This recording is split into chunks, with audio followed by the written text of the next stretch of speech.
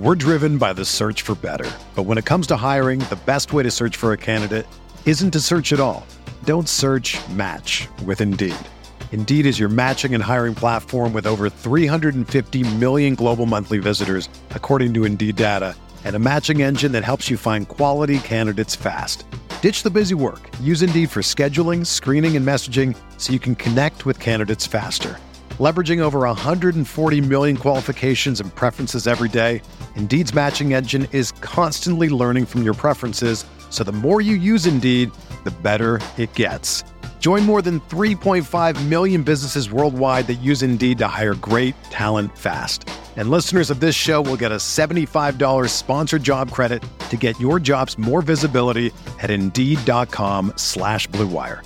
Just go to Indeed.com/Blue Wire right now and support our show by saying that you heard about Indeed on this podcast. That's Indeed.com/Blue Wire. Terms and conditions apply. Need to hire? You need Indeed.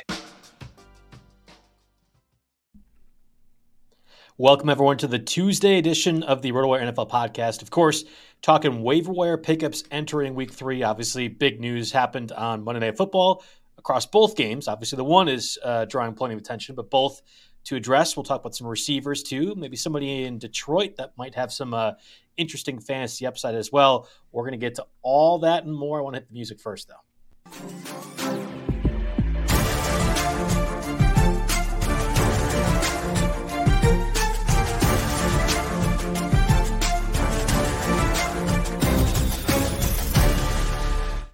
Again, welcome everyone to the Tuesday edition of the RotoWire NFL podcast.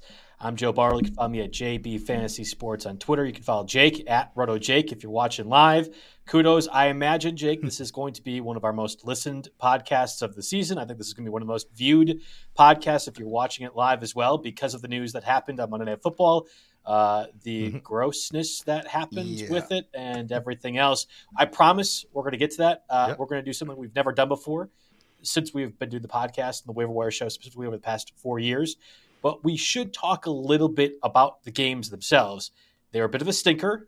You have it on the outline. I agree. A bit of a backdoor cover. I've been writing these. I've been doing the spreads over-unders for every single game. It's been pissing me off every single time we get these over-unders.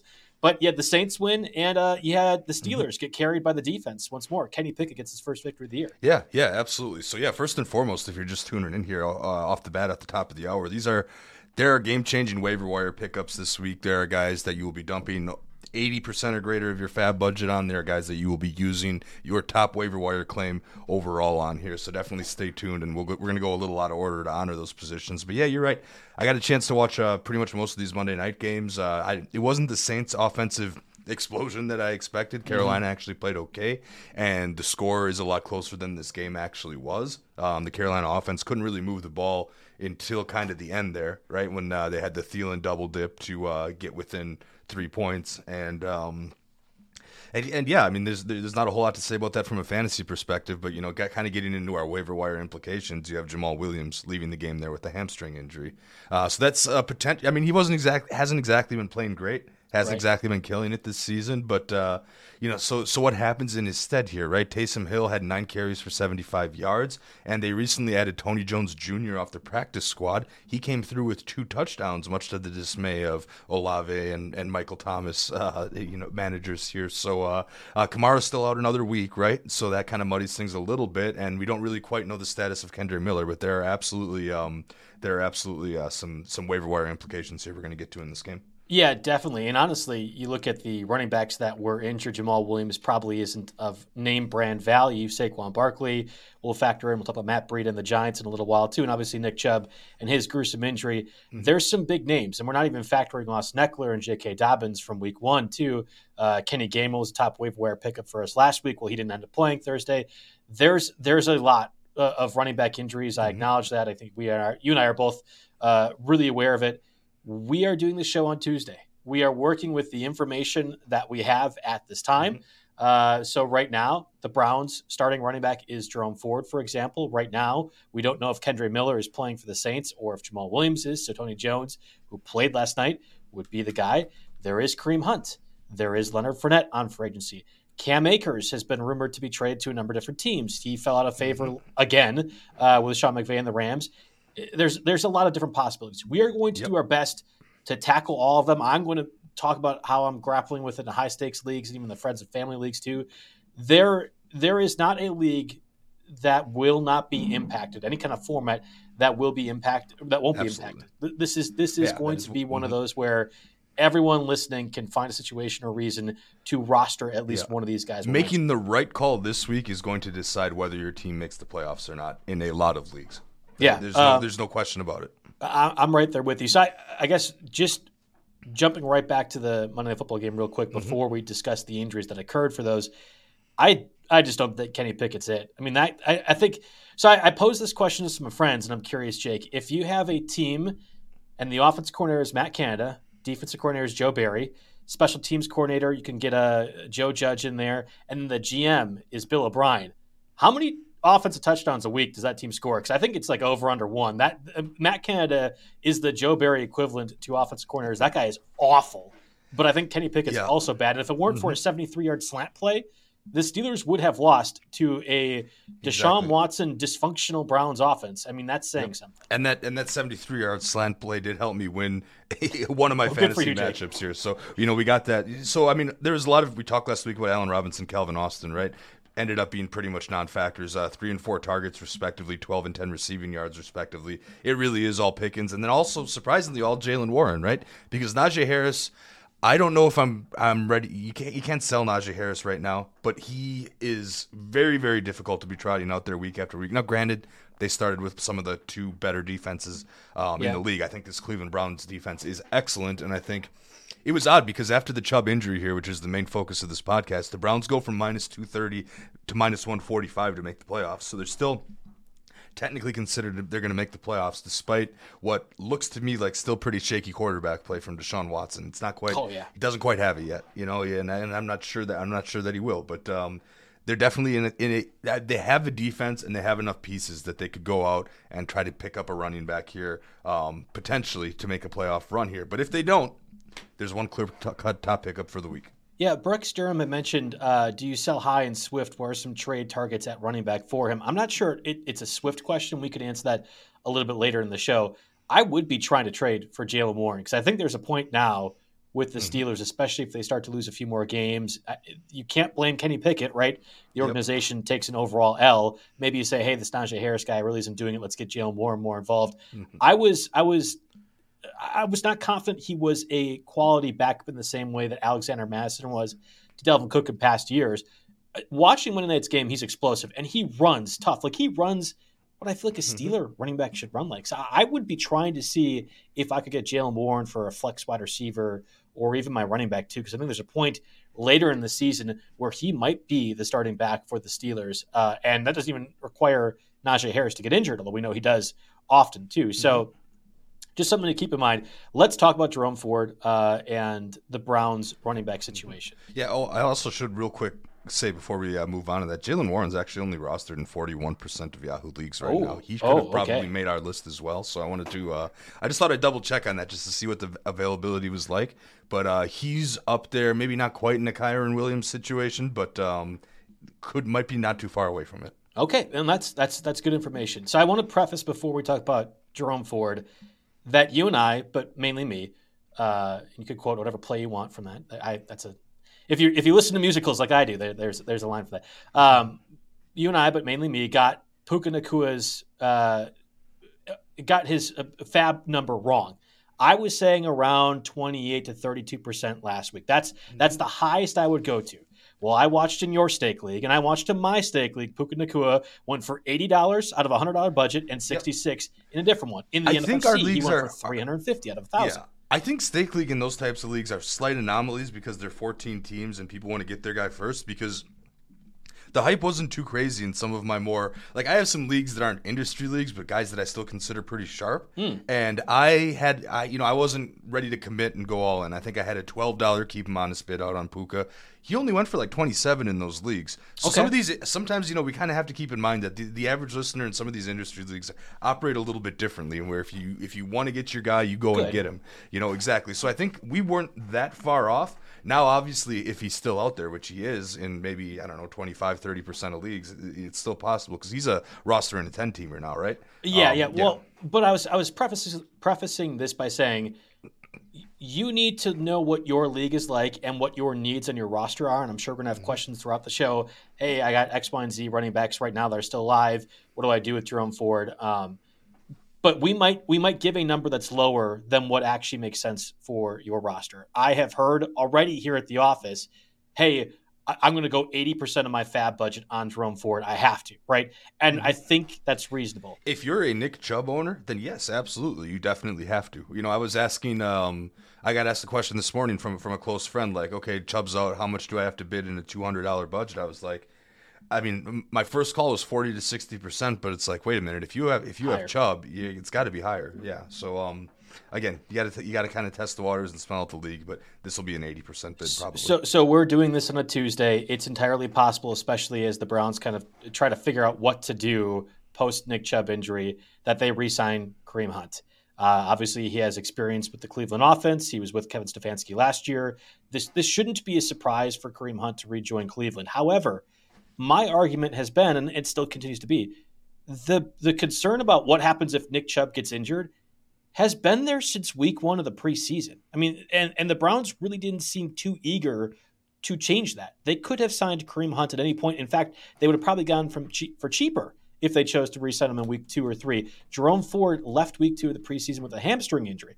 They traded for Pierre Strong for the Patriots. That was it. I foolishly cut Jerome Ford pre-week 1 in the Beat Joe Bartle Online Championship. Didn't get him back in week 2. Definitely pissed about that now. But I'm just saying, like, the Browns have had opportunities to bring back Kareem Hunt, and it would have made sense. Just because Nick Chubb is out, I don't think it's that obvious of a one-for-one. I really don't. Yeah, no, you nailed it right in the head there. If they really wanted to bring him back, it would have happened already. Or if they were concerned about this scenario, exactly, they would have already done it. Now, Kareem Hunt is going to be more expensive, at least in his estimation. And then there's the fact that I don't even think it's the Kareem Hunt of the Kansas City Chiefs. Like, this isn't the same player that he had been, where he was a flex play darling, especially PPR leagues, certainly with the Chiefs, but past years with the Browns too. I think this guy has lost a step from a running perspective. And this offense with Deshaun Watson is not involving the check down passes nearly as much as it did with Baker Mayfield. Like, I just kind of wonder, everyone just assumes Hunt's going to return back to Cleveland. He might, but I don't think it's inobvious that he's even the starter for that team. I know. I 100% agree. And I if I knew, let's say middle of this show, Kareem Hunt gets signed, right? Could happen. What happens? How much lower than 80% do we go for Ford? And I think you're right. I think it's not that much, because I still think Ford did not look bad. He had one very nice explosive 69-yard run. That's definitely what you want to see, especially against a tough defense like this. Finished with 16 carries for 106 yards, and then couldn't quite finish and score on the 69-yard run, and then Pierre Strong came in and got the touchdown there. But, after Nick Chubb left the game, 2 carries for Strong, 16 for Ford. It's a pretty clear distribution here, and we already saw him pass the eye test here. A 5th-round pick. Well, I'll give you something real quick, because it wasn't just that 69-yard run, which was kind of fluky, right? He runs to the left, kind of bounces to the left, runs to the right, gets a bounce to the left, and then is gone. That shows his speed. That's great. We knew that from college. There was a run, I think it was either the 3rd or 4th quarter, where he gets contact about 5 yards in and pushes forward for another 5 yards. And I'm like, oh, man, he's pretty strong. And then I think you have the stats right now pulled up, Jake. You can tell me if I'm wrong. He had 2 catches for 30 yards or something to that effect. Like, he was a recipient as well, too. 3 out of his 4 targets. Yeah. 4 targets. So I really. Oh, and he scored a receiving touchdown, too. I missed that. Yeah. I think Jerome Ford is going to be a completely capable guy. However, the Browns probably need another backup, right? If your concern was Nick Chubb goes down, we have Jerome Ford, it'll be okay. Well, the same issue presents, especially knowing Ford had the hamstring injury in preseason. I don't know if it's Pierre Strong. I know he got the touchdown. I think that was more that they had no other bodies at running back. Dearness Johnson's with Jacksonville. Ford exhausted from a 69-yard run. Let's get Strong to finish. Let's go ahead and put Pierre Strong in there. That's exactly what it was. Yeah, so I'm pretty convinced the Browns are going to get a guy. I don't think it's Kareem Hunt, and I don't think it's Cam Akers, who is a very popular name right now after Kyron Williams. We'll talk about him a little bit later on, a waiver wire pickup that we called correctly, got the 2 touchdowns for the Rams, ends up looking at the star running back. We've done this song and dance with Cam Akers now for a full year of, Sean McVay actually hates him, doesn't like his family or something. I have no idea. Let's go ahead and trade him. Oh, we can't find a trade partner. Okay, week 9, let's go. Cam Akers, you can run the ball again. I don't know if there's trade interest. There's been reportedly the Ravens, Raiders, and Browns have all reached out to the Rams to see if they could acquire Akers. I'm not buying it. I'm really not buying it, and I don't think that guy is all that good either. I don't know if it's post-injury or he just wasn't all that effective to begin with. But I don't think Akers is the answer. That's the agent's job, right, to strum up some team interest. Or the Rams. Yes, or the Rams, exactly. Yeah, you're right, to create some kind of demand here. So here's the interesting thing with Ford, though, that I want to discuss. Kyron Williams was 63% rostered, right? Zach Moss just missed our threshold at 54%. Gus Edwards missed our threshold quite a bit at 65%. These are a lot of names that I see come up in a lot of waiver wire columns that aren't actually that helpful because they're unattainable in the great majority of leagues, at least the leagues where people are paying attention here. Where does Ford fit into that mix? Like, say you have the top pickup and Kyron Williams is still available. Do you take Kyron Williams before Ford? Because I think you... I would. It's very, very, very close. Yes, I do agree that Kyron Williams. I mean, you have an RB1 on a team that looks a lot better than what we think here. So I just wanted to stack Jerome Ford up with these other, these guys that are both looking like, they could have. We're operating with knowledge that we have Tuesday, and I think we know Kyron Williams is the guaranteed starter, will be a pass-catching threat for the Rams. We know that today, Tuesday, as we're doing the podcast. We can't confirm, even though if you and I both have that intuition, we can't confirm that's the case for Jerome Ford, so I would have Kyron Williams higher. But to your point, when it comes to a fab budget, Kyron Williams only available in 37% of Yahoo leagues. Jerome Ford probably widely available in those. Yep. He's only 17% rostered, and exactly. I guarantee you that number is because of a lot of first come, first serve. So I will be putting about 40% of my budget in leagues where I'll put 35% of my budget in leagues where I don't need a starting running back. So I'm operating 35 That's to 38. That's the keep them honest bid that you definitely want to be putting out there. There's definitely somebody on your roster that is less useful than Jerome Ford right now. So that's your minimum keep them honest bid. If you're an active, smart, engaged fantasy manager, you start there, and then we creep that up. Start at 35%. Like that's the crazy. I'm starting at 35% for Jerome Ford. I think that's kind of crazy to think about. That's how confident I am that he is going to be the de facto guy with Nick Chubb done for the rest of the season. We've spent a lot of time talking about that Monday Night Football game. I think we do need to spend a little bit with Tony Jones and the Saints as well, because that's a troubling situation. Alvin Kamara will not be back for the Packers game. Oh, by the way, Packers run defense looks as bad as it has been for the past decade. Thanks, Joe Barry. Bijan Robinson, Tyler Algier, Desmond Ridder all carved them up. I bet you I can take the over on Derek Carr's 5 rushing yards and quadruple that for a win too. I don't know who's starting for the Saints. Kendrick Miller, third-round pick, has not been healthy really since the preseason. I know he was active, not really playing, doing some snaps. Jamal Williams gets banged up. It's entirely possible Jamal Williams isn't ready to go by Sunday. This is the perils of doing the show on Tuesday. We don't know this information beforehand. I think Tony Jones becomes one of the top pickups for a 1-week scenario, which you probably have to deal with all these running back injuries, that you could play him as a running back 2 or flex. Yeah. So, I mean, a guy like Tony Jones is absolutely playable. I mean, he actually had an equal amount of snaps as Adam Prentice, but that's the fullback, right? So he was really the only one to get running back action. Of course, that doesn't count Taysom Hill, who is not quite RB eligible. I guess I think most leagues have him tight end eligible. I don't even know 100% because I stayed away from him. I don't like that gimmicky stuff that is so volatile there. So yeah, Tony Jones is definitely in the mix, but the thing is he probably ranks a little bit higher than a guy like Matt Breida, but only because of the matchup, right? You're talking short-term guys, because Matt Breida is the next guy I had in the list at San Francisco. Now, granted, Kyron Williams just had a great game against San Francisco, top 3 or 4 running back overall against San Francisco. I don't think that's the norm, but you have similar situations here because it's a guy with very short-term utility, right? Right, and it's interesting. We didn't even talk about the matchup with Jerome Ford, who's going against the Titans. The Titans held popular waiver wire pickup Joshua Kelly with Eckler out to, I think, only 39 yards and didn't get involved from a passing perspective. I'm picking up Jerome Ford with the assumption he's the starter year round, and I'm not concerned about him struggling against the Titans. I'm not concerned about Kyron Williams in those situations too. I would be about Matt Breida. Matt Breida is different. The Giants' offense is different than whatever we were seeing with the Rams last week as well too. Breida is electric, but I think Gary Brightwell might get a few carries as well too. The spread is 10.5 points in favor of the Niners, who are playing at Candlestick. Like this, I also saw some rumors that Paris Campbell might get some running back touches. Yeah, well, they're going to get him killed then if that's the case. Yeah, it's a weird situation there. So you just throw it out there because Saquon managers kind of have to do the same thing as Chubb managers, except they can't look within their own team. They have to look elsewhere because there's not an easy solution on the Giants for that. Breida's 2% rostered. You might even let him be able to slip through waivers if you want in to shallower grab leagues. Him. Yeah, I think you have to roster the guy who could get playing time at running back. It's just too shallow of a position, especially with all the top end injuries. You're going to have to, even in 12-team leagues guaranteed, but some 10-team leagues, you might have to do that as well. I sooner think the Giants are a team that could acquire Cam Akers or sign Leonard Fournette or Kareem Hunt than the Browns. I know it sounds ridiculous, but Matt Breida is not the starting running back of a team if Saquon Barkley is out. That's just not what I think he can be over the totality of the season or 3 weeks, right? That's what this normal ankle high sprain is.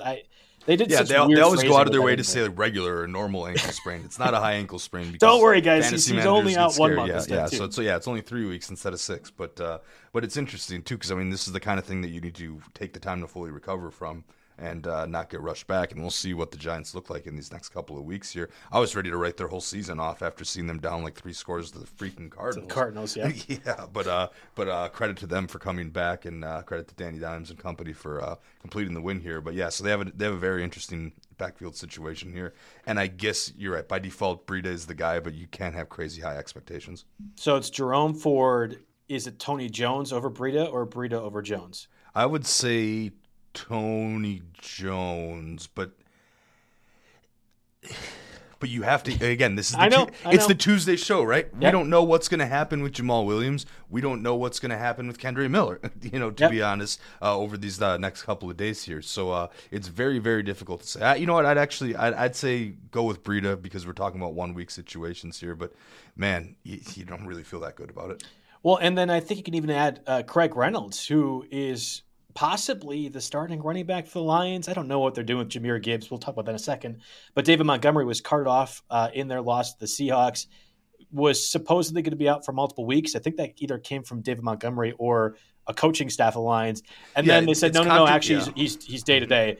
Yeah. Okay, great. Within our same RotoWire update, we have 2 people saying one guy says he's day to day, one guy says he's expected to be a couple of weeks. He got carted off the field, right? Right. So Yes. So I was in the car on the way to a show on Sunday night, watching Red Zone and getting all the notifications on my phone. I was like, oh no, David Montgomery got carted off, and I was looking for it. I was looking for it on Twitter. I was like, this isn't like nothing like what happened to Nick Chubb last week. So this is he'll be back. Obviously I don't intend to. I intend to keep David Montgomery in my roster on the leagues that I have him because he was becoming a useful 10, 11 points every week here. Craig Netflix Reynolds, right? They call him that to separate because even I mixed him up with Josh Reynolds, a receiver we might talk about a little bit later. But no, he kind of steps into that David Montgomery role, right? Because I think the Lions. Some people will say the Lions, bitter fantasy managers, right, will say the Lions are underutilizing Jahmyr Gibbs. I think real-life football people probably are like, okay, they intend to be a playoff team and they don't want him to hit a rookie wall, right? So there's 10 carries out there for someone who's not Jahmyr Gibbs because I don't think they're going to give him 25 touches in week 2 or in week 3. That's just not realistic, right? So assuming Montgomery misses a couple weeks. Yeah, Craig Reynolds is definitely in play, and he's only rostered in 13% of leagues. Like, surprised it's that high. Yeah, if you put say you really you're aggressive, but maybe not quite as 80% aggressive, and want to go 65% aggressive of your fab on Jerome Ford. Craig Reynolds is definitely one of those smaller backup bids you put in as a consolation prize, just so you have somebody to start this week in case. Because don't get me wrong, there's going to be a lot of leagues where there's some guy in the league who lost Chubb. It knows they're not going to be active on waiver wire for much of the season anyway. throws all of their remaining budget on a guy like Ford or a guy like Kyron Williams if he's available, who did repeat. With the questions here, Kyron Williams, we still rank him a little bit ahead. Because of his role is so solid, right? Yeah. But yeah, guys like Craig Reynolds, Tony Jones, Breida, like these are still guys you put in because listen, if you're a Fab or a Chubb or a Barkley owner, you got to get somebody to start this week, and those are guys that are at least startable.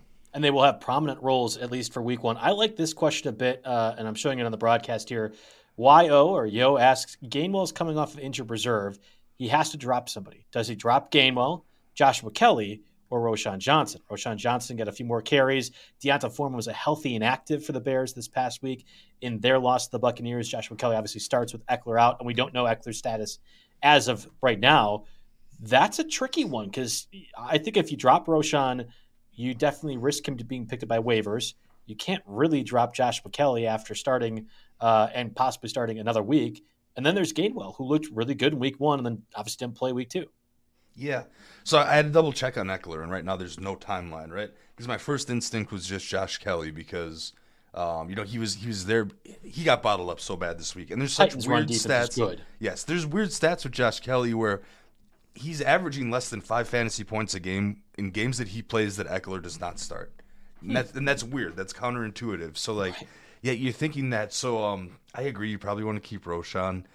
Kelly was my first instinct, but this whole no timetable at all for Eckler maybe swings it back in the direction of Gainwell. I mean, they've got the Vikings and the Raiders coming up, who that's short why sample size, but they're in the bottom 10 run defenses, in the league here. And God, it's tough to say, but how much of Gainwell's week one, I know I drank that Kool-Aid. Definitely you did. I definitely drank that Kool-Aid, and I think I wanted to self-speak it, rostering him in a dynasty league and wanting to get something out of him, right? So how much of his week one was because they knew they had to play a game in 4 days? And they wanted to kind of conserve DeAndre Swift to go out and do what he did. It's going to be messy all year long in the committee there, so I think my answer is Roschon, and I recognize I with Deonta Foreman healthy and active, Roschon has already clearly played as the number 2. They play the Chiefs this week. There's blowout possibility. There's one of 2 teams favored by 13 points. The Bears are on the opposite side of that equation, and rightfully so against them. I think I drop Roschon and hope that I can pick him back up again. It's tough, though. I mean, maybe look to trade. Yep. You look to trade one of them and maybe get a fringe receiver or something to that effect. That's a really great question that I don't have a specific answer to. When I take a step back, it's close enough where you're looking at all 3 of the offenses. You got the Philly offense, you got the Chargers offense. Those are 2 teams that can make it to the Super Bowl, and then the Bears offense that can make it to a top 5 pick in the NFL draft here, right? So I guess based on that logic and that Roschon's the clear RB2, you're probably right. I'm going to definitely agree with you there. But I've got a bunch of other drops here that other people can definitely look at. I mean, Deonta Foreman, right? He's a drop. Yep. Can't really mess with him anymore. I have Rashad Penny on the drop list, right? Yep. Because easy. There was a game where, so let's just recap here. Gainwell was out. Boston Scott left the Thursday night football game with a concussion, and the only time Rashad Penny saw the field over DeAndre Swift was when Swift was like basically gassed and needed oxygen after just gashing that defense over and over again. So Penny, when Gainwell comes back, is he has no spot being rostered in the league. Obviously, Deonta Foreman, that's an easy one. Deion Jackson's an easy one. We didn't really talk a ton about Zach Moss last week. Because he was injured before week 1, and he knew he was going to come in. But Deion Jackson in his opportunity week 1 did not look good. He had the fumble; he wasn't really all that effective. And then this week, Zach Moss is out there for something like almost 100% of the running back snaps. I had it up here. 98% of the overall snaps, Zach Moss was out there, right? Yeah. So with that on there, Deion Jackson can definitely be cut. I put the Tampa Bay backup, Wilson, on there. Sean Tucker. Or Tucker, Sean Wilson. Yeah. Sean Tucker. And I had said Chase Edmonds as well, too. That's okay. That was last week. Yeah, Chase both Edmonds. of those guys can be cut. What are you doing with Cam Akers? You cut him in a 10-teamer? Yeah, I am trying and hoping and willing, much like you were with Kenny Gainwell, that Akers does get traded. I don't think he does, but I would immediately, once that news happens and you get one of your Adam Schefter phone alerts or sleep or whatever app you're using, Cam Akers was traded for a conditional 7th round pick. Hey guys, who wants Cam Akers? That guy is awful. I mean, like I don't, like evidently he's a locker room cancer. I have no idea if that's true, but I watched him play now for the past year and a half. He's not good. He's not good at the game of football, and I would try to capitalize however I could. If I can't, I will cut him. And I think that's one of those danger zone players who's on your roster, taking up space but not doing anything, and you can't get enough value for him ever. That's how Cam Akers has been the past year now. Yeah, no, exactly. I'm right with you there. And then you had a couple interesting cuts. I put Charbonnet on there last week. You did, and yeah. You weren't. I was adamant. Don't do about it. that. Yeah, exactly. It was like, okay, he's one of those like I did with Penny, basically. Like, okay, I'm benching him for sure, but if there's nothing this week, we're off here. And also, I'm sitting on Chase Brown in the league as well. Yeah, 16 teamers, so it's tough to cut because they're, these guys aren't available. I mean, Jerome Ford might be available, so of course that's an easy swap. So it's a hard question to ask yourself, and you could do this in a 16-team, 14-team, even 12-team, right? If you have Charbonnet or Chase Brown, you were never rostering them to be an impact right now, right? Like that was never the goal. It was if Kenneth Walker or Joe Mixon went down, these guys would be clear starters, and people that you'd have to do what we are doing with Jerome Ford right now. Oh, I got to spend 80% of my budget to get possibly the starting running back for the Browns. I feel confident in Charbonnet's talent. And I looked at the list, and it was really Jerome Ford or Charbonnet, and I said I'm going to go with Charbonnet because I don't want to spend all of that fab on anything that's not sure. But also with Chase Brown, like Trayvon Williams is playing more than him, and Chris Evans kind of factoring in too. Like I'm not convinced if Joe Mixon were to go down that Chase Brown is the guy. So that's where the cutoff is for me. That I would drop Chase Brown for Matt Breida or Tony Jones, or any one of those like fringe guys, not just the Jerome Fords. Exactly. And if you really want to have the handcuff conversation, I put a couple guys on here. Ty Chandler from Minnesota is 5% rostered. There's got to be a chance that he's more explosive than Madison, right? Madison has just not looked all that impressive here, given this opportunity. Everyone assumed that the opportunity was there and he was going to be productive and used high draft capital on him. But Ty Chandler should get a chance sooner or later. And Tajay Spears is 17% rostered in Yahoo leagues. He got 8 carries for 49 yards last week. That's not nothing. That's standalone.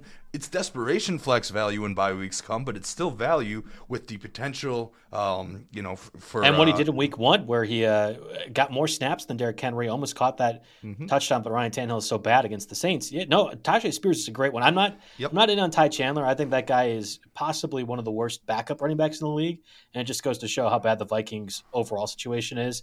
But Tajay Spears, I'm right there with you on that. So just to recap, put a bow on this. You're putting a 35 to 40% keep him honest bid on Jerome Ford. If you are of the belief, like you and I are, Jake, that he's going to be the starting running back for the Browns. Like if you think they're trading for Cam Akers or Kareem Hunt, fine. But I really, truly believe Ford is going to be your starter for as long as he's healthy. And if they acquire Hunt or if they acquire Akers or something like that, it will be to back up Jerome Ford. So I'm at minimum 35, 40%. Matt Breida, Tony Jones. I think I'd have Breida over Jones.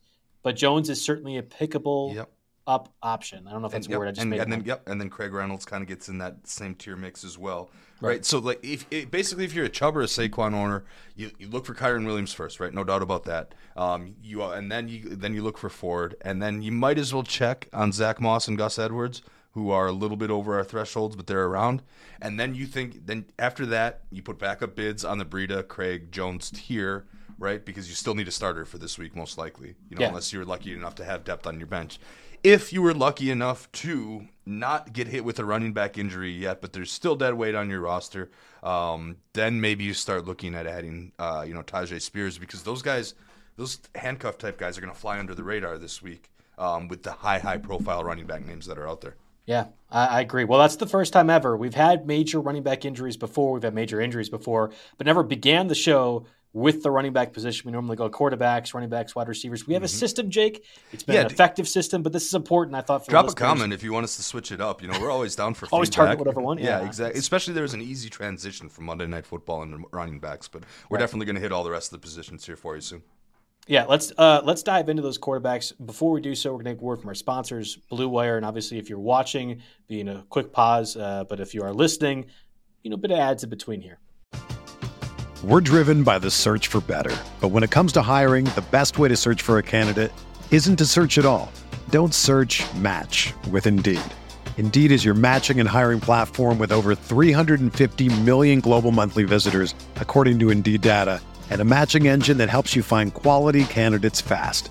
Ditch the busy work. Use Indeed for scheduling, screening, and messaging so you can connect with candidates faster.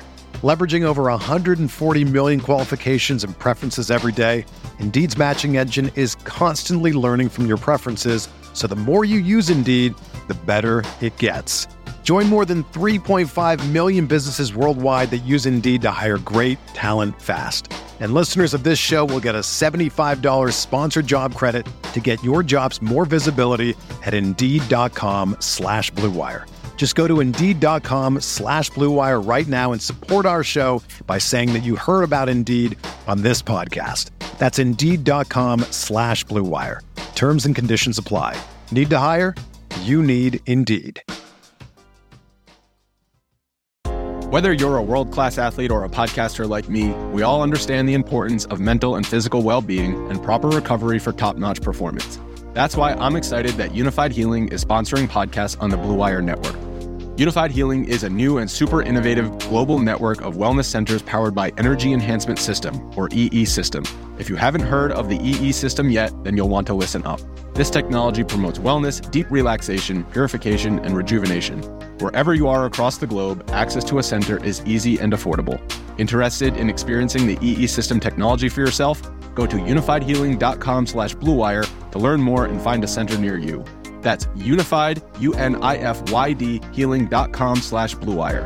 No material or testimonials on the Unified Healing website are intended to be viewed as medical advice or a substitute for professional medical advice, diagnosis, or treatment. Always seek the advice of your physician or other qualified healthcare provider with any questions you may have regarding a medical condition or treatment and before undertaking a new healthcare regimen, including EE System. Another day is here, and you're ready for it. What to wear? Check. Breakfast, lunch, and dinner? Check. Planning for what's next and how to save for it? That's where Bank of America can help. For your financial to-dos, Bank of America has experts ready to help get you closer to your goals. Get started at one of our local financial centers or 24/7 in our mobile banking app. Find a location near you at bankofamerica.com/talktous. What would you like the power to do? Mobile banking requires downloading the app and is only available for select devices. Message and data rates may apply. Bank of America N.A., member FDIC. All right, we're back and talking about the quarterback position. I mean, it's one of those that really hasn't been impacted too much. You had Aaron Rodgers get injured and was already kind of a fringe starter anyway. Mm-hmm. I don't think we're at the point of the season where super flex streaming QBs are really out there quite yet. But, I mean, Jordan Love, 6 touchdowns down the past 2 games, hasn't went over 200 passing yards, whatever it is, not too much further. But he is in consideration. My concern is Saints defense looking like it's vintage Saints defense, especially now that Marshawn Lattimore has been healthy. Yes, I agree. The Panthers struggle with them all night, and I think the Packers' offense is better than the Panthers, and I think especially the case if they get Christian Watson back this week, which it seems like it's the case. But yeah, quarterbacks, part of the reason we bumped them down this week is because there are some guys that are in our threshold. But I looked across 8 of my most important leagues, and I was like, I either have an upper tier quarterback that I certainly wouldn't be dropping, and they're not necessarily better than the backup quarterbacks I selected in the leagues where I did take a backup quarterback, right? So I threw down Derek Carr at 40% at the Packers here because that Packers defense, as talented as they are, can still be got once in a while, and I think the Saints are showing, even though they didn't light it up from a passing perspective on Monday night. I think they're showing that they have 3 solid wide receivers that can go to. So Jair shutting down one of them is not going to hurt the Saints attack here. So Derek Carr 40% at Green Bay if you find yourself in a pinch. Matthew Stafford has been surprisingly serviceable, and Cincinnati hasn't looked exactly great. Stafford's 35% rostered. Threw Desmond Ridder on there. I don't love that. He probably actually. The next guy's going to the 2 quarterback leagues, right? Because is Josh Dobbs back on the market in 2 quarterback leagues? I'm in a 12-team 2 quarterback league where Josh Dobbs is not rostered, right? So I threw him in there. Guys like Ridder and Stroud are rostered, 5 and 10% respectively. Stroud actually looked all right. He hasn't thrown an interception yet. They're tailoring a game plan to him. He's got rapport with Tank Dell, who I guess we'll Nico talk Collins about a little bit down the way. Yeah, of course, Nico Collins. Nico Collins is looking like wide receiver 1 this season, right? He's what we wanted from Jamar Chase. But, moral of the story here is We still like Jordan Love at 61%, but it's a tougher matchup this week. There are some streamers out there, but there aren't any easy drops at quarterback. Nobody got hurt. Nobody has played poorly enough from that top tier that we actually want to dump already. So the quarterbacks was just a list of streamers. You maybe consider some guys, but yeah, there's not much out there for you. Yeah, and we're getting a lot of questions in the chat, like let's do one for one trade. In this case, someone had said, do you trade Jamar Chase for Tony Pollard? I was asking more details to get a firmer idea of the roster. I don't need any more details. I still take the Chase side of that. Well, I actually said Pollard. You can look at the roster in there, but that's not the point. I'm mentioning this only because I think if you want to do one for one trades right now, week 2 in the season, it just gets really tricky, especially with all the running back injuries you have. But the way I would operate with these, I'm going to throw in X quarterback and try to bump up a little bit more. Like it's almost like the Dwight Schrute, I'm going to trade a penny, whatever it was, and go ahead and have a car by the end of the thing. Or I know they did that in The Office, but there's telescope, and then he traded it for the magic beans that Jim had. Yes, thank you, Jake. You clearly have your Peacock subscription update, unlike mine. But yeah, that's I think there are ways to do that right now in the season to get just a little bit more, get a little bit more assets, get a bit more value. And one for one trades are a little bit difficult to pull off at the moment. The quarterback position is where I would be trying to one for one trade up. And Kirk Cousins has been insane and obviously producing at the top 3 level right now. Vikings defense sure looks bad. Maybe you don't want to trade up from Kirk Cousins. How about Dak Prescott though? Michael Parsons going insane. Cowboys defense looking real good. The Dak doesn't have to do a whole lot. Like there's guys that would inch up. And if you're worried about Joe Burrow, for example, we didn't even talk about his injury, whether or not he plays. We won't know because that game is Monday. And again, we do this on Tuesday. Yeah, you're like frowning. Yeah, Joe Burrow actually might. Joe Burrow injury? Yes, he re-aggravated the calf strain. I was tuned in all Sunday until Sunday Night Football. That's the only game I missed. They're to go see the best coy. band in the world, Goose. I got to give them a shout out. Yeah, the Bengals are being very coy about what Burrow's status is going to be, and of course, he's part of the doubleheader next Monday as well too. But I'm just point being, if you want to trade up a little bit, that might be the position in which you could do so. Because I'll feel confident acquiring Justin Herbert, Lamar Jackson, obviously Mahomes, Josh Allen, Jalen Hurts. There might be ways to incrementally step up to get those players. We don't need to talk about Joe Burrow's one because you're not picking up the backup for the Bengals if he doesn't play. And that's also why I'm a little bit more comfortable trading Jamar Chase away. Browning. Okay, just throwing that out there because it is the quarterback. Quarterback backup for Joe Burrow. That's what his name is. He doesn't have anything else. Jake Browning. Okay. Yeah, I'm not even bidding on him in Fishbowl where I don't have a quarterback to start after Rodgers and Lance were out of the picture for me. Do you have anything else you want to talk about with quarterbacks? Nothing on quarterbacks. We can hit the ad. Okay. Let's get a word from our sponsors, Better Vision. I think we can all agree that fantasy sports is awesome. So is daily fantasy and sports betting. That's why we have so many accounts. What's not awesome? Let's go into a bunch of different apps to find the best odds and manage all your fantasy lineups. Enter Better Vision. That's BETTOR. Vision. Better Vision is the only app that syncs all of your fantasy, DFS, and sportsbook accounts in one place. They only show you the best odds for every bet, so you'll always get the best value. And our dashboard, or at least theirs, is the only one-stop shop to track all of your fantasy matchups, DFS picks, and bets. Visit Better Vision, BETTOR Vision.us to download Better Vision today. I've loved using that. We don't have to do a plug, but I found that to be very successful in a lot of situations too. Factoring in the prize pick stuff would be great, but otherwise, if you're in a state that I can actually gamble, that's where Better Vision has been really impactful for me. So, or if you're just 40 minutes from the border of a state that actually wants my tax money and not the state of Wisconsin. But anyway, yes, good point, Jake.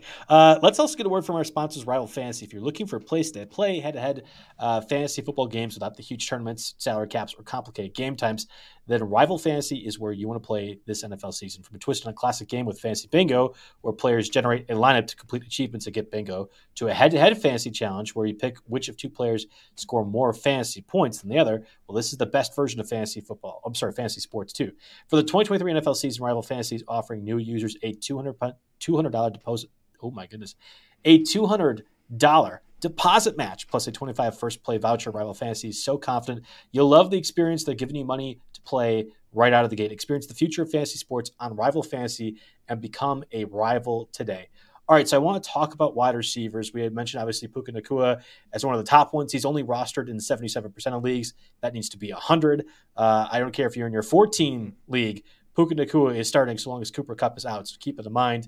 We had talked about Rashid Shaheed, Allen Robinson, Josh Reynolds, Kendrick Bourne, all last week.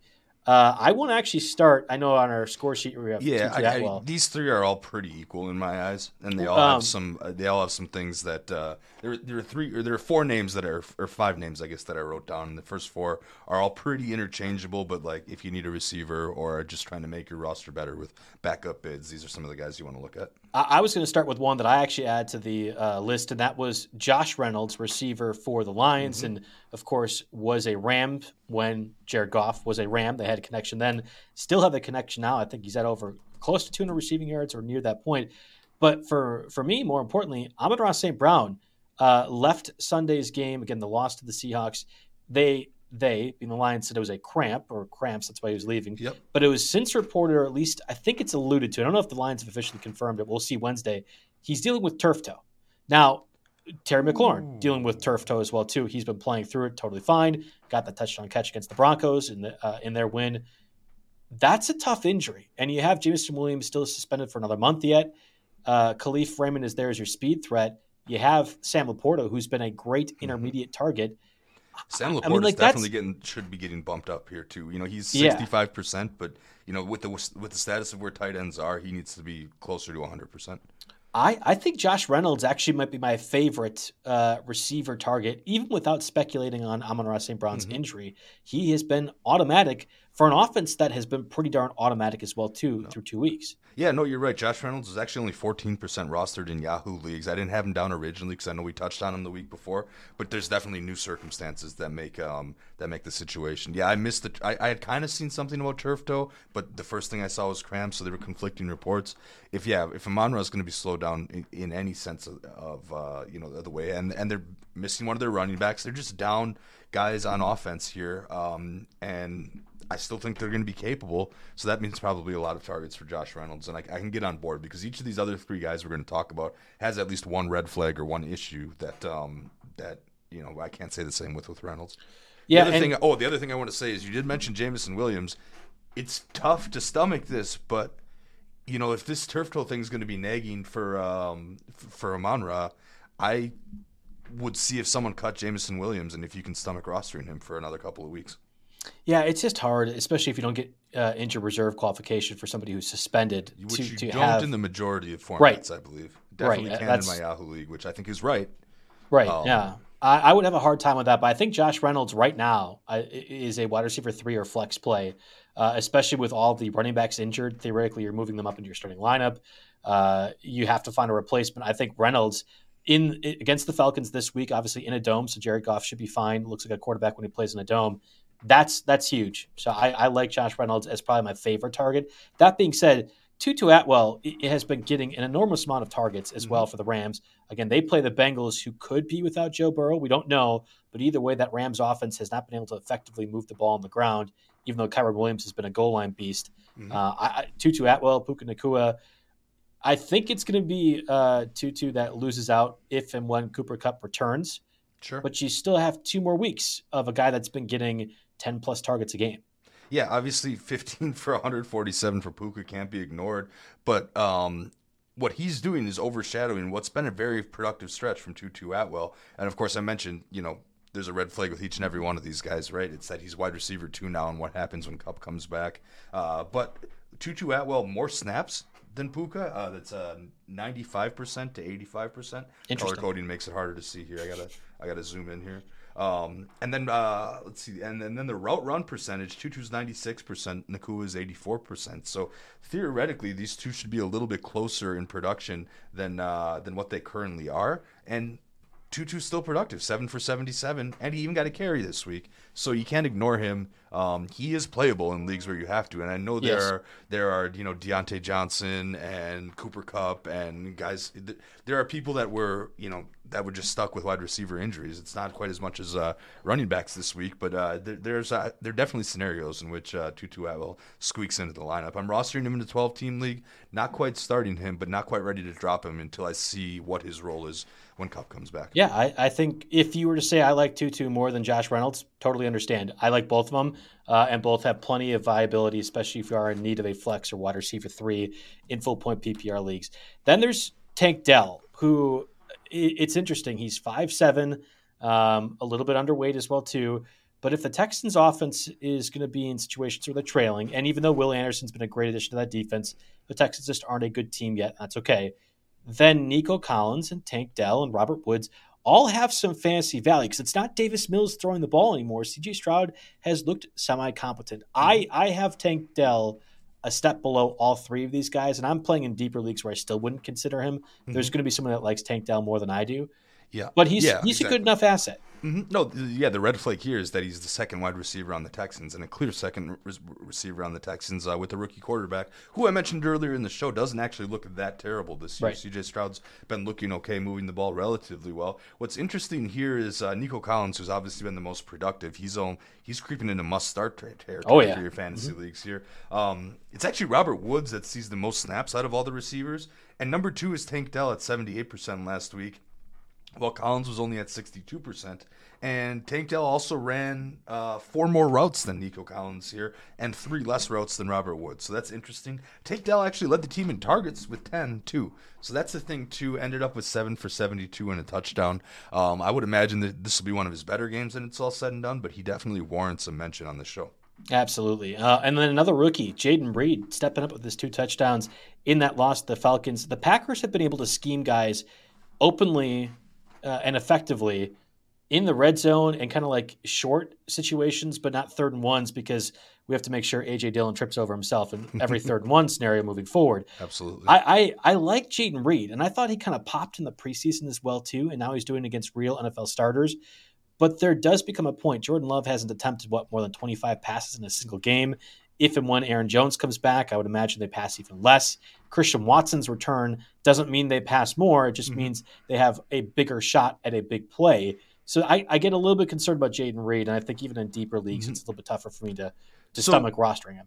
The speculation that I saw is that when Watson comes back, maybe Reed plays an equivalent or greater amount of snaps than Dobbs, because in theory the Packers have more draft capital invested in Jaden Reed, right? But I don't think that's quite the correct narrative here that we should be following here, because we know the chemistry between Love and Dobbs in the red zone and just in general. And I believe there was a Dobbs throw that Love missed where there was a complete busted coverage that would have been an easy touchdown at the end of that game. You can play what if all you want. Reed is explosive. They design plays for him. That's great. He will still have a couple of plays designed, but I still think it's Watson 1, Dobbs 2. And then don't forget here that Luke Musgrave is out on the field for 87% of the snaps, running routes on 80 as a route run rate of 89% here. Musgrave actually ran more routes than both Dobbs and Reed last week, which is a funny thing. Which we'll hit when we get to tight ends. He only had like 3.5 fantasy points last week, but if you're following these numbers, he's definitely going to pop one of these weeks in the situation here. But we'll get to that in a bit. Reed is a playmaker. I put it on there, but again, the red flag with Dallas, he's a Texan. The red flag with Atwell is he's what happens when Kupp comes back. The red flag with Reed is does he have the same value after Christian Watson returns? And that's tough, but I still think he's worth a bench spot over a lot of guys here. I put a couple drops on the list, but I want to hit a wild card real quick too. But anything else on Jaden Reed? I mean, we can talk about him forever. I just want to say, for people that are struggling to understand the concept of Reed, think about a Packers Aaron Rodgers offense that with Aaron Rodgers injured, right? Like kind of like last season where he's just not passing as much, or if he is, they're very short throws. If he has 40 attempts, your average depth target or throw is like 7.5 yards, whatever. Yeah. Reed actually didn't get a carry this week either. Yeah. It's like the Randall Cobb guy in that offense. So great. Not quite the first down machine that Randall Cobb was because he had that innate connection with Aaron Rodgers, but they would have some schematic things where Randall Cobb could get open. He's got good big playability when he has the ball, but you're not focusing on Randall Cobb in the same way you're not doing that for Jaden Reed too. So I think that's the way I would go ahead and structure it if you're trying to understand what that looks like in this new era of Green Bay Packers football. Go ahead and mention your wild card, Jake. I threw Jalen Hyatt out there because he made a couple of big long plays in the comeback against Arizona, and so far, I mean, the Giants' offense isn't great. The thing with the Giants' offense is that their receivers, they all look the same on paper, right? So there's room for one of them to emerge here. So Jalen Hyatt is one of my very cheap bench stashes in one of my leagues that I can afford it, hoping that he turns into somewhat of a keeper here. So, Yeah, he's only 12% rostered. You can do worse. I would drop Van Jefferson for him. I would consider dropping Rashad Bateman. It gets really close here. Odell Beckham got injured in that Ravens game, and it sounds like it's not actually a good injury, no injury is good, but like he could miss some time. So I'm not giving up Bateman just yet. Yeah, Bateman's had a tough time. I didn't realize that he had a Lisfranc injury last year. That somehow that slipped, and he just coming back from it, he's not quite the same yet. So maybe he gets it going eventually. But I still think Mandrews is the wide receiver one there, and I'm definitely losing some faith in Bateman, and love what I've been seeing from Zay Flowers. On the side here, Alec Pierce is also playing a ton, but it's not turned into a ton of productivity. I don't know what's going on with Richardson. Richardson also left the game, I believe, with the concussion. Yeah. So we'll see what's going on there. Here, it was a thin week for wide receivers, far thinner than last week. It was definitely the running backs that we focused on this week here. But no, I kind of like Jalen Hyatt. He's one of those guys that could be in for a late season emergence. Maybe not quite of Justin Jefferson caliber, but he was the leading receiver here. The targets didn't look great here, and the amount of snaps isn't great yet either. But perhaps the production this week and his help could lead to them giving him more opportunities. It's a spec ad. There's a few tight ends I think that could actually be added as well too. I want to get to that before we do so. Word from our sponsors, Vivid Seats. Kick off the NFL season with Vivid Seats and score tickets to all of the hottest matchups and biggest games of the year. Catch every pass, every tackle, and every heart-pounding play of your favorite team live and in person. And with Vivid Seat Rewards, now you earn rewards with every single purchase. Each ticket you get gets you closer to your reward. Buy 10 tickets, then cash in your credit toward your 11th ticket purchase. It's that easy. Plus, Vivid Sports is offering you $20 off your first $200 ticket purchase with promo code ROTOWIRE. That's code ROTO WIRE from the 50-yard line to the upper deck. Vivid Seats has great tickets for all the 2023 games that matter to you.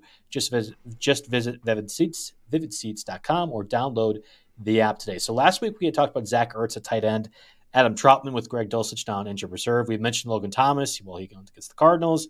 Durham Smythe for the Dolphins as well too. Hunter Henry was in that equation, playing plenty of time for the Patriots. Mm-hmm. It's a returning guy that we mentioned last week that I think becomes the top pickup for tight ends. Mm-hmm. Hunter Henry is at 56% right now. I think it's back-to-back weeks now with 50 yards and a touchdown.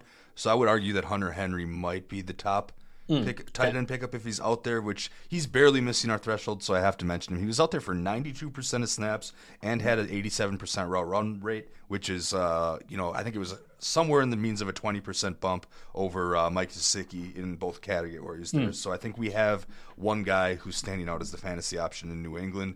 With a carousel of receivers, Devontae Parker's returned basically kicked Kendrick Bourne down to the curb now, but the tight end position seems solid there.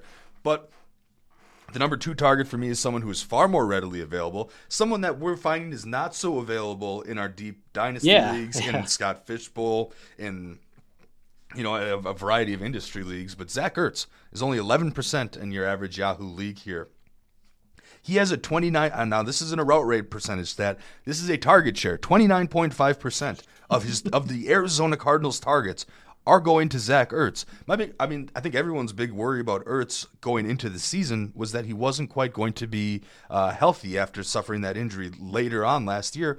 He's somehow recovered. He's back out there. He's ready to go, averaging 9 targets a game. He's tight end 8 in PPR, and I put on here just as a joke to quote Coach Prime. Do you believe now, Joe? Because I know we were a little skeptical early on. No, but it's still my answer. Yeah, no, it's still the answer here. I am going to. You got to start Ertz over Kyle Pitts at this point. Yes, you do. Yeah. Yeah. So these are. I'm starting Ertz over Pitts, Freiermuth, maybe even Dallas Goedert. That's. It was those tight ends 7 through 10 that you're like, oh, one of them is going to pop. I made a bet with Alan Slazowski that one of them is going to pop over Darren Waller. He gave me the field of those 3 over Darren Waller. I was like, oh yeah, this is an easy one. I look so stupid. Alan, I can pay you right now if you're listening. I apologize. You were so right. I was so wrong. I can't believe that none of these 3 guys have really made much of a difference. And I think Zach Ertz does become the starter. I would play Sam Laporta over those guys. I don't know about Musgrave yet, but getting close. It's been really, really brutal if you chose to. Not that you've had a lot of success with George Kittle either. Hawkinson was awful week 1, got the touchdowns in week 2 here. It's the tight end position is just tough overall, which was our whole point. But Zach Ertz is going to be available on the waiver wire and gets you 8 points in PPR. That probably is top 5 every single week moving forward. Yeah, no, I 100% agree. I mean, it's not just he's out on the field and he's running routes. It's production too, which is something that, like, I have to throw Luke Musgrave on here again because he meets our threshold at 24%. I know the production hasn't 100% followed, but Musgrave is almost out on the field and running more routes than Ertz. I mean, it's tough to compare these apples and oranges, but like you look at someone like Musgrave, the production hasn't quite followed what the model says he should be doing quite yet. Yeah. Ertz meets those expectations, which is why he is one of the top pickups and guys above our threshold here. You had some interesting deep flyers here, and I think we should definitely hit them because, I'm not going to lie. I picked up Durham Smythe in Fishbowl, and he had 10 points on my bench, which is better than some of the people that I started here. So let's talk about some deep. There's 2 tight end leagues. There's 2 PPR, double PPR for tight end leagues. Let's hit a couple flyers here. Yeah, the Durham Smythe one's actually pretty good. Again, Dolphins tight end, you always think about Tyreek Hill. Jalen Waddle's in concussion protocol. We'll see if he does play. But he's getting a lot of targets, and I think for that offense it makes sense. I had first mentioned Donald Parham, at least on our score sheet here, and we talked about him a little bit last week. He got the touchdown. He had 3 catches for 21 yards. You wouldn't think after, I think he only got 1 catch in the loss to the Titans, that you want to go ahead and pick up Parham. I'm just putting it on your guys' radar right now that he ended up having more snaps than Gerald Everett, who is thought to be the starting tight end for the Chargers. He had 3 catches for 47 yards. Stone Smart, their third tight end, also got 22 snaps. He had a big play. There's at least 1 play per game where the Chargers will scheme up a deep shot to the tight end. Justin Herbert, for whatever the reason, is really good at hitting those intermediate to deep shots to tight ends. Parham is far more explosive. 6'8", and has been a capable the Chargers receiver guy. You definitely always had a thing for Parham. Well, the thing is he really all that different from Juwan Johnson at this point? And people are keeping Juwan Johnson and overlooking Parham, right? Right. When maybe we're really splitting hairs here when we're talking about these 2 in the rankings, but I think very with similar. The way the Saints are using Taysom Hill at this point, they are pretty similar. But one is going to be your starting tight end for the Chargers at some point in the season, and Parham, provided again he stays healthy, and might phase out Everett. Everett's still going to play, but I think there's a point where Parham, especially if you're in deeper leagues, like I would say right now, Jake, in your Scott Fishbowl, you should consider Parham because that system, I think it's either 1.5 points per reception for tight ends or some weird stuff with touchdowns or first downs. Like I think Parham actually is a really interesting name. The other one, and I'm thinking about this specifically in the RotoWire Online Championships, I was looking at a guy to replace Kyle Pitts. Kylan Granson, starting tight end for the Colts. They use their tight ends a lot. I'm not worried if Richardson weren't to play, if there's going to be a downgrade. The only issue is they have a lot of tight ends, and they all kind of do the same thing. And you don't need one to do better than the other. But Kylan Granson, when healthy, has been consistently the guy, and I put that in quotes because it's a negative, for the Colts. 3 catches, 15 yards, and a touchdown last week. I think he's in consideration too. I might play him over Kyle Pitts this week. My thought has always been Granson between the 20s, Mo Alley-Cox in the red zone there, right? Yep. And then we have to see what happens there. But I don't know. Granson was decent in the snaps and routes, significantly more than Mo Alley-Cox or Will Mallory here. Not really getting much for air yards, but a red zone target, it's certainly possible for him. I'm totally okay with that. I hear you there. I will tell you that you have some drops on this list, and I have Michael Mayer in Fishbowl, and he's very close to. I'm picking up Parham over Mayer for that example. Yep, exactly. Yeah, I mean Mayer only had 1 target, and it was a 2-yard gain this past week here. I'm not confident enough that they're ready to use him or want to use him in the way that some fantasy managers were expecting. So he's definitely on the drop list. Austin Hooper, I agree with you on that drop list. I might still be willing to wait out Irv Smith. It kind of depends on Joe Burrow. If we end up with Browning as the quarterback for multiple weeks, I'll probably drop Irv Smith.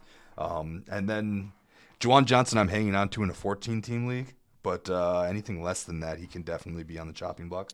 I had wrote down I would rather have Zach Ertz and Kylan Granson and Luke Musgrave over Chigi Okonkwo, Noah Fant, Dawson Knox, Cole Kmet, Dalton Schultz. I wanted to specify the language. I'd rather have them over than those guys. You could cut them. I think it may be a bit aggressive for a few of them, but that doesn't mean you have to. There might be better roster spots to cut. And I think a perfect example actually was a comment that just happened here. Would you drop Freiermuth or Njoku for Jerome Ford? And that's really tricky. Freiermuth hasn't been super involved. Matt Canada as an offensive coordinator is awful for the Steelers. Njoku got, I think, either 4 or 5 receptions last night, had the fumble, didn't do a whole lot. Deshaun Watson doesn't look good. Like all these guys, tight ends 7 through 13 are just gross.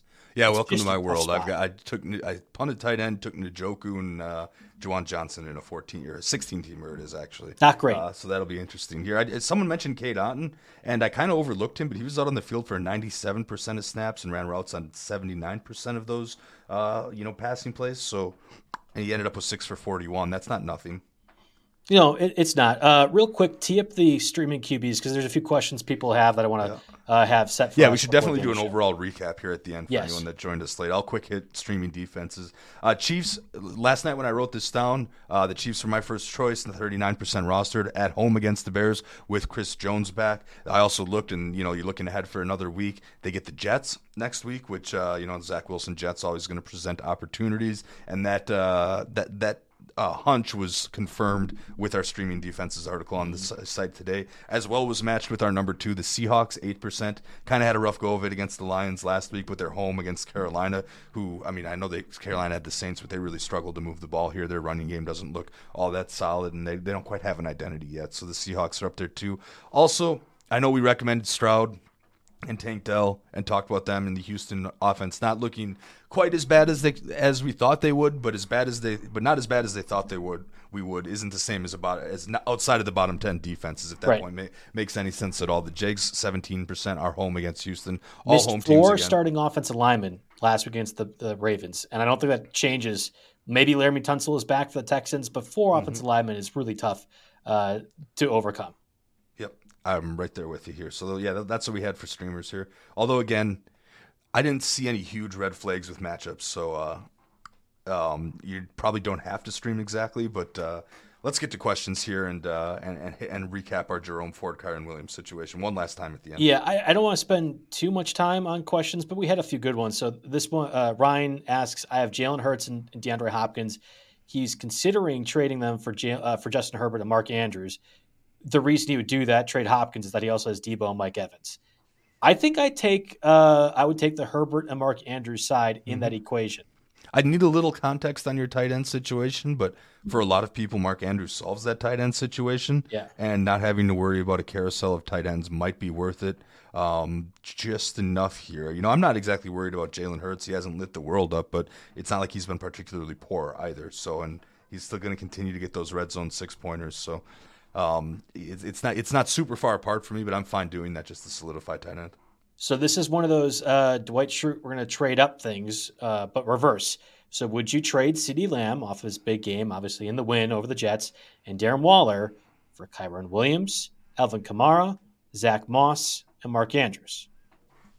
Ooh, again, this solves the tight end situation, so that's big.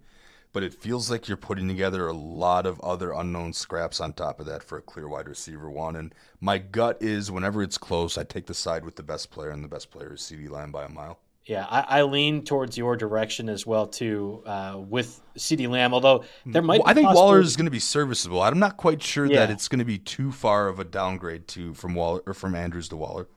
I had answered this question a little bit earlier, Jake, but I guess I'm curious. So this is not PPR. Of the 3 guys rest of the season, who do you want? Drake London, Nico Collins, or Jacoby Myers? Again, not PPR.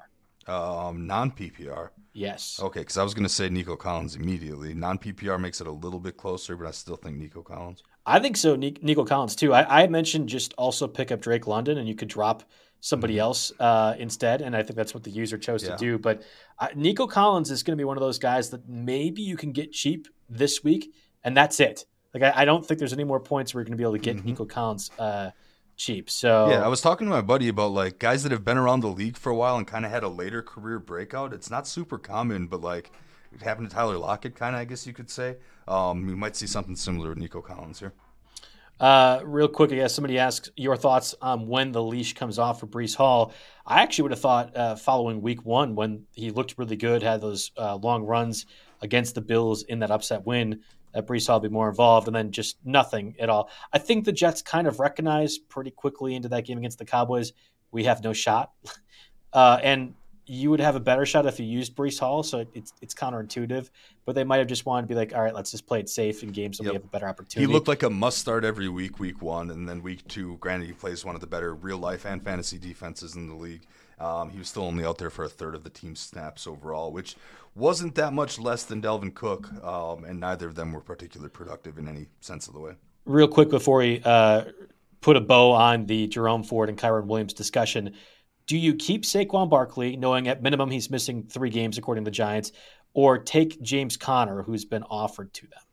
So James Conner's been very productive for the Cardinals. He is healthy right now, and you're assuming that Barkley is going to miss at close to a month at minimum. Mm-hmm. Well, I'd throw 80% of your budget on Ford or Kyren Williams, and then if that doesn't work, you can think about it, but it depends how desperate you are. If everything's even and you have a somewhat serviceable starter, I still probably hang on to Barkley because Conner's on a team that's just as terrible, if not worse. And Conner's an injury risk in the same vein that Saquon Barkley is. Like, you might have plugged that hole for one game, and then that happens as well.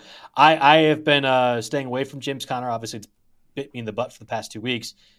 It will even out. I mean, that's just the course of James Conner's career. Is it will even out for fantasy managers. All right, we had a few people ask, like, hey, Kyren Williams or Jerome Ford, waiver wire. We have said we'll pick up Kyren Williams because we know he has a starting role. Yep. We don't know for certain Jerome Ford does. However, we both believe he should and that he will. Mm-hmm. So it's not a situation of I want Kyren over Jerome Ford. It might be I want both of those running backs. Yes, exactly. And to reiterate, a lot of it is if they were going to sign Kareem Hunt, why hasn't it happened yet?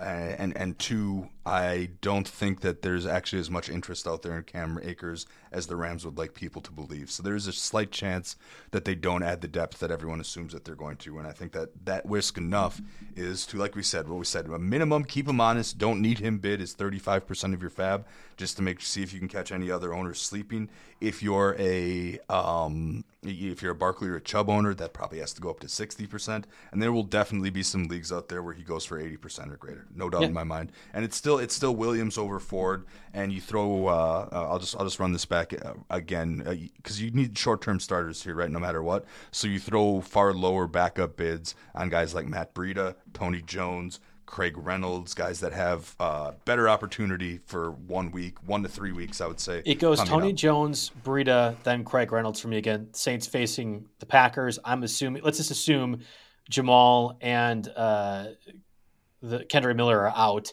Then I want Tony Jones in a better matchup than Matt Breida on Thursday night against the 49ers. That's where I am ranking those. And you'll have a bit of an update as of Thursday as to what's happening with the Saints backfield. So you could possibly have to make the decision day of Breida Thursday or Tony Jones. You should know by Thursday what's happening with the Saints. Mm-hmm. Yeah, absolutely. I think that's a good way to sum it up, how to handle it this week. Yeah, I mean, we covered a lot. Obviously, the Jerome Ford news was big, certainly was big last night as well, too, for the Browns. As a person who enjoys watching football and watching Nick Chubb play, I want him to get better. I would love to not have to hop onto these podcasts every Tuesday and talk about this game-breaking injury that occurred Monday night. Not sure that's going to happen, though, because we got another two for slate of Monday night games next week. 2 more chances, I guess, or 1 more chance for more crippling injuries to occur.